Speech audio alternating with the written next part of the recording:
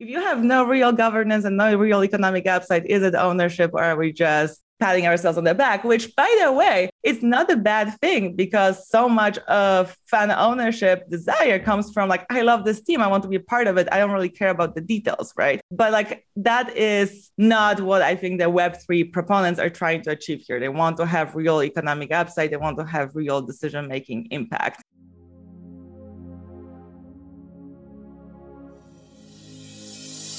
This is Opinionated. I don't really have a full understanding of it, but that won't stop me from having an opinion. That's why we're here. Join features editor Ben Schiller and reporters Anna Batakova and Danny Nelson. You know, crypto is no longer just about money. It's about culture now. It's like you're thumbing your nose at the process. Part of politics and part of sports and part of gaming, and it's not just the future of money anymore. As they push the conversation further with their own criticisms and reactions to the latest Bitcoin and crypto news from around the world. It believes crypto is bad and it wants it out. I'm even old enough to remember when Microsoft was a kind of cool company in Silicon Valley. Ben, you're old enough to remember when telegrams came over a wire under the sea. And just a reminder, CoinDesk is a news source and does not provide investment advice. Hi everybody, this is Opinionated and I'm Ben Schiller, the features editor here at CoinDesk, and here is Danny Nelson. How are you today, Danny? I am well. Not so well rested, but happy nonetheless. You've been out partying again, have you? No, just, on Twitter, which is a different kind of party. Wow. For those of us who have no friends, you know how it is, right? Sounds really fun. Yeah, really fun. Oh, yeah. We're going to have a great show today. We're going to talk about basketball, which admittedly I know rather little about. I'm more of a cricket person, a football person, but you know something about basketball though. I know the pain and suffering that is the existence of the 76ers fan. I know it all too well. Okay, good. Well, I feel your pain. Okay, let's get to the guest who's rather special. She's a new columnist with CoinDesk. That's Mags Carla, and she's based in Miami, and she's a Web3 investor and much regarded. Hi, Mags. How you doing? Hello, I'm great. How are y'all? Good, good. How's Miami today? It's fabulous, although I haven't been outside yet, but wake up, see sun, have my coffee outside. So nothing better than that. Good, good. It's all happening down there, I hear. Absolutely. Good. So you wrote a piece recently, your sort of debut piece for CoinDesk. It was entitled The NBA's Web3 Innovation Dilemma. You're going to talk about that, but just to give a quick summary, it was effectively saying that the NBA had really been instrumental in the NFT boom last year with the NBA Top Shot, which brought a lot of people into the space. But your argument is that they don't go far enough, or they haven't gone far enough yet in terms of what they can do with Web3. So can you just give a sense of what your argument is?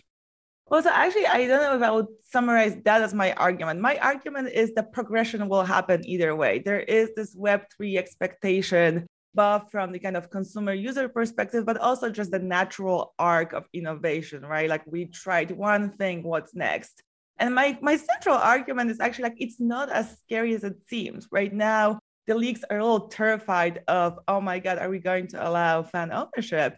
And then what I wanted to achieve with that piece was like, let me walk you through why that's not as scary. And let me walk through like how it might be kind of experimented with right now to warm up the idea a little bit to the leagues.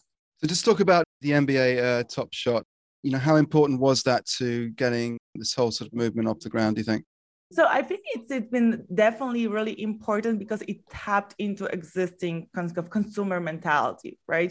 If you think about what NBA Top Shot is, it tapped into card collectibles just in the kind of video moving format, but also into like the sports betting mentality, right? It's like, I think this is undervalued. I think this is going to rise in value. And so I think in general, sports fans are probably some of the most likely to embrace some of these technologies, even if they never heard of them before, because they have that priming into believing in collectibles and being excited about the financial upside of their fandom.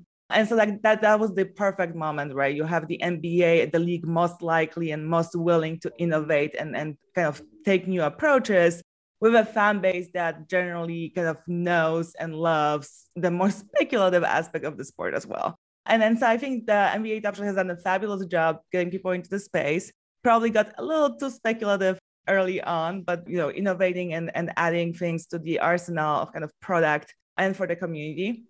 And I think it was a fabulous way to get people on board into the space, even if a lot of them actually still don't understand that they are trading NFTs effectively, right? It was so easy and so user-friendly that you don't really have to know much about NFTs, if anything, to participate in the ecosystem. And you say in the piece that you think that the NBA is much ahead of those other leagues. I mean, it's ahead of the baseball league or the NFL. Absolutely. I think based on my conversations with kind of people across the ecosystem, NBA has always been the leader of culture while all the other sports leagues kind of follow it. And I think this is no different. They are most interested in exploring the topic. And I think eventually, whenever it might happen, well, I don't think it's going to be a next 6 months thing, but whether it's next year or in 3 years, or 5 or 10 years, like whenever this innovation actually comes to life, I think the NBA is going to be first because they are just much more innovative than the other leagues, unless it becomes a little bit of a drive to survive, if you will, right. AKA struggling leagues are really trying whatever they can to stay relevant and to stay monetizing. But for the major three, I think NBA is going to be the first one. Right. So you point out in the piece that the NBA took advantage of this technology to really add revenue for itself, and it was really a monetization play using NFTs, but it didn't actually have to yield anything of itself. It didn't have to make any sacrifices in terms of control and ownership of the product in order to do that. And you think that's slightly sort of antithetical to what Web3 is. Can you just talk about that? I mean, I don't know if it's antithetical necessarily, but it's certainly true that in many ways, this partnership was no different than any other partnership NBA has done with its IP so far, whether it's, gaming or any like merge situations. It was very similar to that. I also don't want to be cynical and say that it was entirely kind of about the profit maximization, because I think the NBA realizes and Dapper realizes that this is an excellent way of engaging fans and getting fans excited. And especially, the games are not happening every day, but this is a way to get people excited every single day about the league and the teams. And so I don't think it was just profit optimization, but at the same time, it didn't require any real sacrifices, right? And so from that perspective, there is this question of, has the entire low-hanging fruit been picked up? And I think that the answer is yes, to some extent. Obviously, there's a lot more that the NBA Top Shot can do, and a lot that they are thinking about doing. But from the kind of pure, what are the easiest things to do in this space, they've done them. And so now the question is like, where do they go from here? For fans, once you experience this, like, why have this very derivative product of fan engagement and fan ownership? Like, why not have real fan ownership? So in your piece, you mentioned, you end with the catchy phrase, NBA DAO when. I have to tell you, I've actually met a team that is building an NBA DAO. They call themselves Buckets DAO. I don't actually know if they're still working on their project because they haven't tweeted in a month, which in this space means you're probably deceased or you've been kidnapped or a combination of the two. But when I spoke to them, they had a roadmap for building up to a point where they could actually take a stake, a minority stake, but still a stake in a team and do it with crowdfunded crypto. They were going to start with sponsoring teams with little bits like a patch on the jersey. You already see lots of NBA teams have that. My team, the 76ers, they've got crypto.com right there.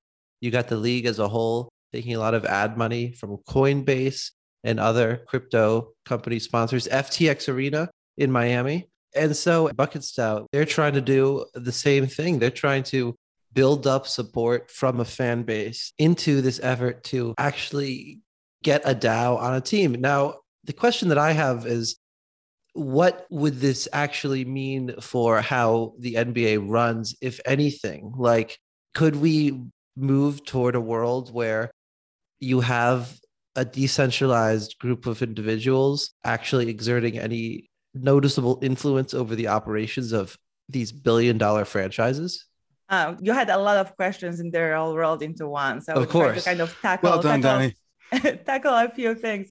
One is the sponsorship avenue as a way of worming your way into the league is not new. That's exactly what Socios is doing. They have deals with majority of NBA teams at this point in hope that NBA will allow fan tokens to enter the space in the US the same way that Socios has done in Europe, particularly with soccer clubs, right? Like, that doesn't mean it's going to happen. It's just one way of trying to get more leverage into the situation and relationships that you're hoping will help you get approval. I don't think it makes approval any more certain than it was before they had those sponsorships, to be completely honest. The second bit is, there are existing DAOs. Does it mean that we already have an NBA DAO? And the answer is not, because I could create a DAO today and that wouldn't make me any closer to owning a team than, some of those other entities or what it is today. So I think the reality is a lot of people are trying, and I'm very excited that they're trying, because I think the more we have these conversations, the more people experiment, the more people try to think through creative solutions, the more likely it is that this will happen. And I am a big believer that this is a very important thing to happen over the medium to long term. But the reality is you will not be able to have a DAO ownership until the league allows it, right? It's a very, very simple binary thing. Either the league says yes or it says no. Pretty much every possible ownership structure that you can think of will require a league approval. And if it's not essentially an ownership, it's almost like a quasi ownership, shadow ownership that is not tied to the team equity. Well, how is that any different from fan tokens, right? Like, I don't think you get to call yourself a team ownership DAO if the tokens themselves are not tied to the equity ownership in the team. Like, that just, at some point, you're just watering it down too much. And if we think about, where will the league approve that? That is the billion-dollar question, essentially. And I think there are two structures, right? There's the minority path and there's the majority path. And I think one of the things that people don't realize is if you're a minority owner, you actually have very little governance, like probably none, other than the top. You have the primary owner, and the leagues require that there be at least one primary owner with at least a certain percentage. It actually doesn't have to be 50%, but there has to be at least 30% if I recall. And then you have a flurry of minority owners. And the reality is, if you're like a third, fourth minority owner or the 25th minority owner, like, you have no more governance impact than like I do as a fan. And so if you're building a DAO to have this minority ownership structure, I think people are expecting or hoping that they're going to have more people that they actually would buy existing like laws and rights of a minority owner.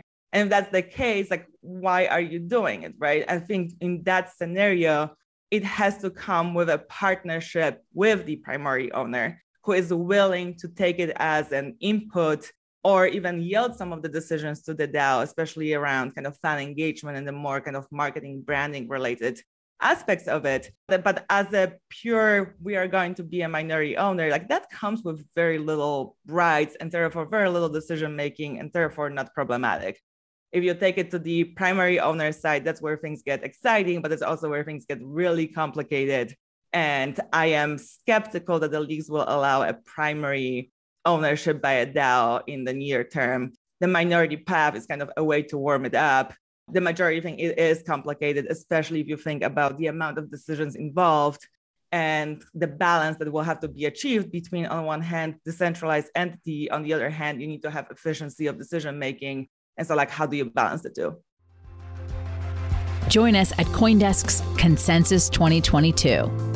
The Festival for the Decentralized World is happening this June 9th through the 12th in Austin, Texas. This is the largest and longest running event showcasing and celebrating all sides of the blockchain, crypto ecosystems, Web3, and the metaverse. And it's designed for everyone: crypto newbies, investors, entrepreneurs, developers, and creators. Use the code OPINIONATED15 to get 15% off your pass. Visit CoinDesk.com/Consensus 2022. We'll see you there.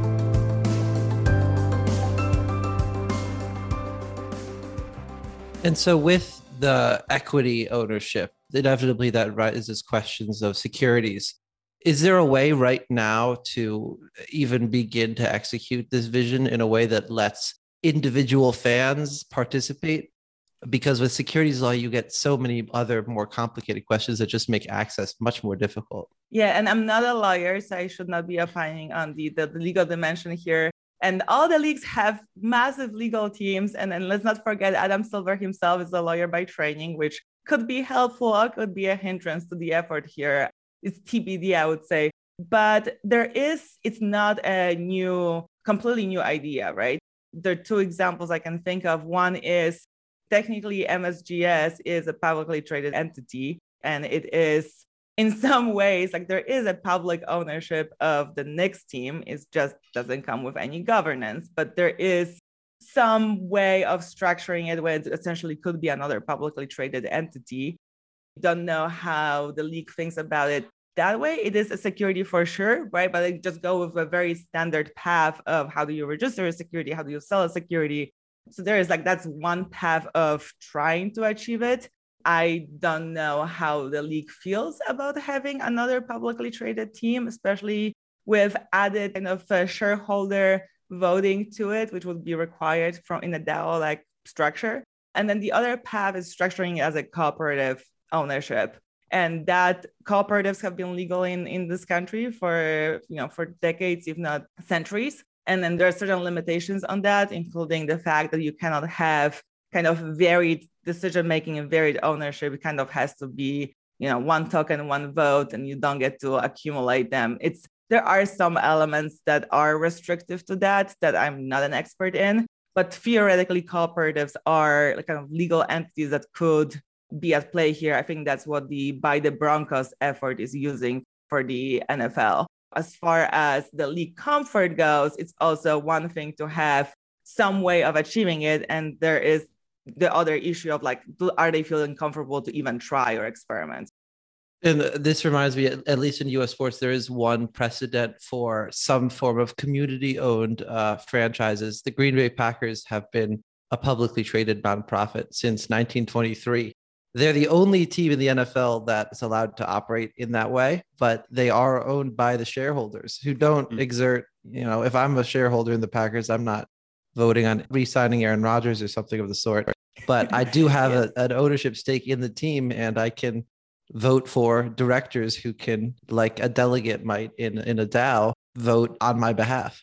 It's an interesting example because if I recall correctly, that ownership also comes with zero economic upside, aka you cannot actually sell it for profit. So if you have no real governance and no real economic upside, is it ownership or are we just patting ourselves on the back? Which, by the way, it's not a bad thing because so much of fan ownership desire comes from like, I love this team, I want to be a part of it, I don't really care about the details, right? But like that is not what I think the Web3 proponents are trying to achieve here. They want to have real economic upside. They want to have real decision-making impact. We also have to recall that the Green Bay Packers were actually grandfathered in when the league decided against community ownership. Like I think it was like the 1980s or something when NFL was like, we will not have community ownership. And they were grandfathered into that rule, not the other way around. Mm-hmm. Barcelona Football Club has cooperative ownership, I think. Yeah, well, so Europe is a whole other animal, especially when it comes to soccer. From the fan ownership, that's where it will really happen first. There are already a number of efforts trying to buy soccer clubs and then whatnot. I'm not as close to that market, but I think that just has such less restrictive kind of regulations around who can be an owner and how it can be structured that I think that will be happen first, not the NBA. Okay, so here's the question. You get an hour-long meeting with Adam Silver. What's your pitch as to why he should allow a DAO structure in the NBA? Well, so I always start all pitches with, there's a fear aspect and there's a greed aspect. So let's start with the fear aspect. Right now, the dominant fear is that we are kind of opening a Pandora's box and who knows where that goes. And then to address that fear, I think you can put guardrails the same way that they put guardrails on the institutional ownership. There are several regulations around minimum valuation, maximum stake that an institutional investor can have, maximum number of teams that they can have as a fund. And so there are ways of allowing a creative new structure and putting guardrails around it that kind of get you more comfortable, right? Like here it could be very simple things like what is exactly the managerial oversight and how do you execute the decisions and timeline to execute on those decisions, right? Like all the things that are terrifying from just pure operational perspective, you can put guardrails around it. There's the second aspect of fear, which is like, what happens if you don't do this? NBA is a fabulous product and there's a ton of fans all around the world, but you have to think not about just today, but also like, what does it look like in 5 years, in 10 years, in 15 years? If I was, the leadership, I would be really worried what happens with this next generation of fans that has very different expectations.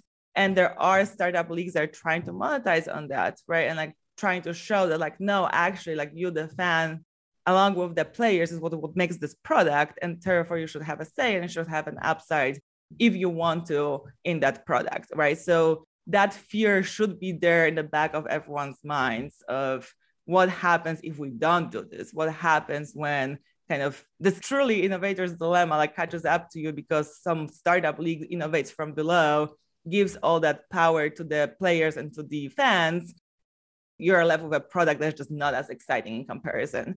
And then there's the greed aspect, which is, let's not forget that there's plenty of ways to make this also revenue generative to the league. The reason why institutional investors are allowed in the ownership structures now is because the team valuations have gone up so high that you need an extra kind of pool of buyers to provide liquidity to the existing minority owners. And so I can see that that will continue to grow because there's only so many teams and we're not going to be having too much of a league expansion, if any, I don't think. And so pure like supply and demand, like the value is going to keep increasing because it's this asset that has extreme scarcity to it. And I think there are going to be more and more people who are getting priced out of that. So eventually allowing community ownership is going to be the additional way of providing that market liquidity beyond just pure institutional capital.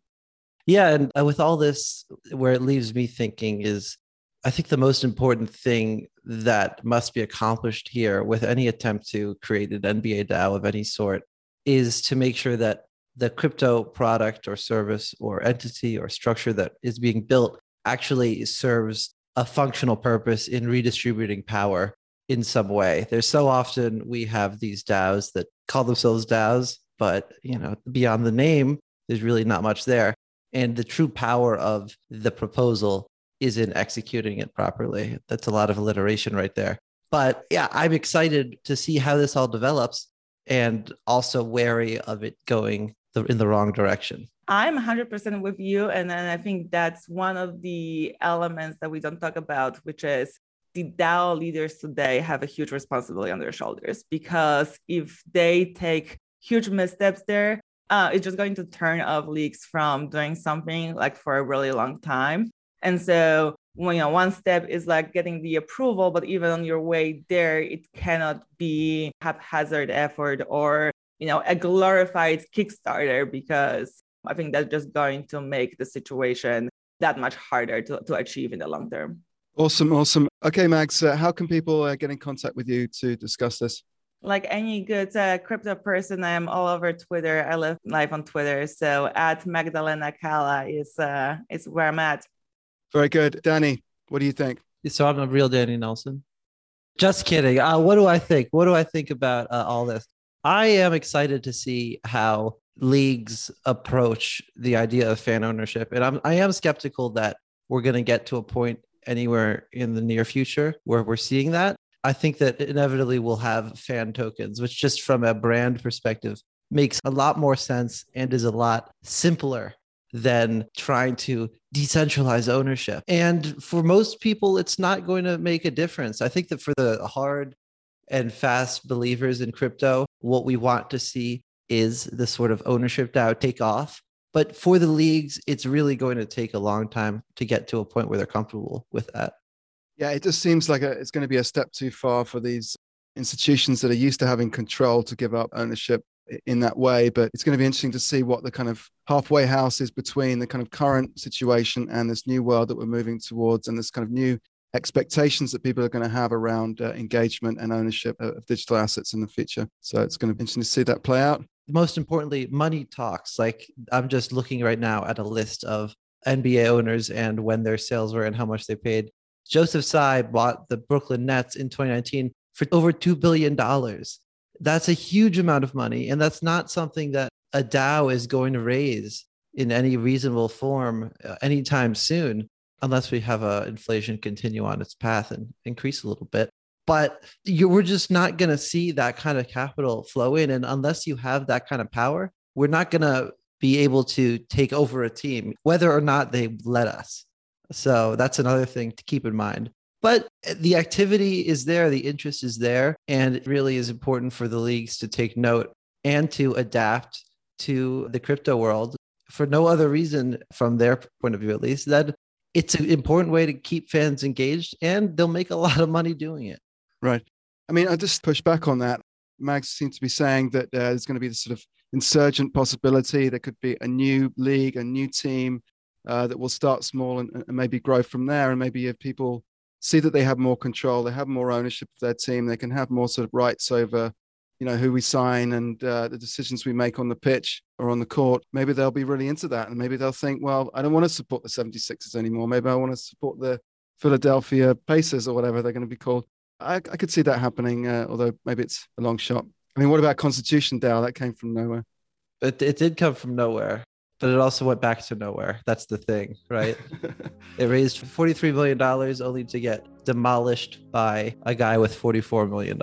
And there are plenty of guys with just a little bit more money out there. That's true. And they also had the transparency problem, didn't they? So, yes. I don't think they had a problem. They didn't have any transparency. It was very clear. But yes, well, I mean, it was clear how much money they had, so they could be outbid at any point. Yes, there was a very much a tactical disadvantage to playing one's cards in such a way. Exactly. All right, this is a great discussion, and thanks for being you, Danny Nelson. Thank you for being you, Ben Schiller. Okay. Aw, you're so cute. It's very cute. All right, we're going to wrap this up, and thanks for listening. Thank you, Michelle. You're welcome. You've been listening to Opinionated with Ben Schiller, Danny Nelson, and guest Magdalena Kala. Today's show is produced, edited, and announced by Michelle Mousseau, with additional production support from Eleanor Paul. Our theme song is by Ellison. Have any questions or comments? We would love to hear from you. Please reach out to us at podcasts@coindesk.com, subject line, opinionated, or leave us a review on your favorite podcast player. Thanks for listening.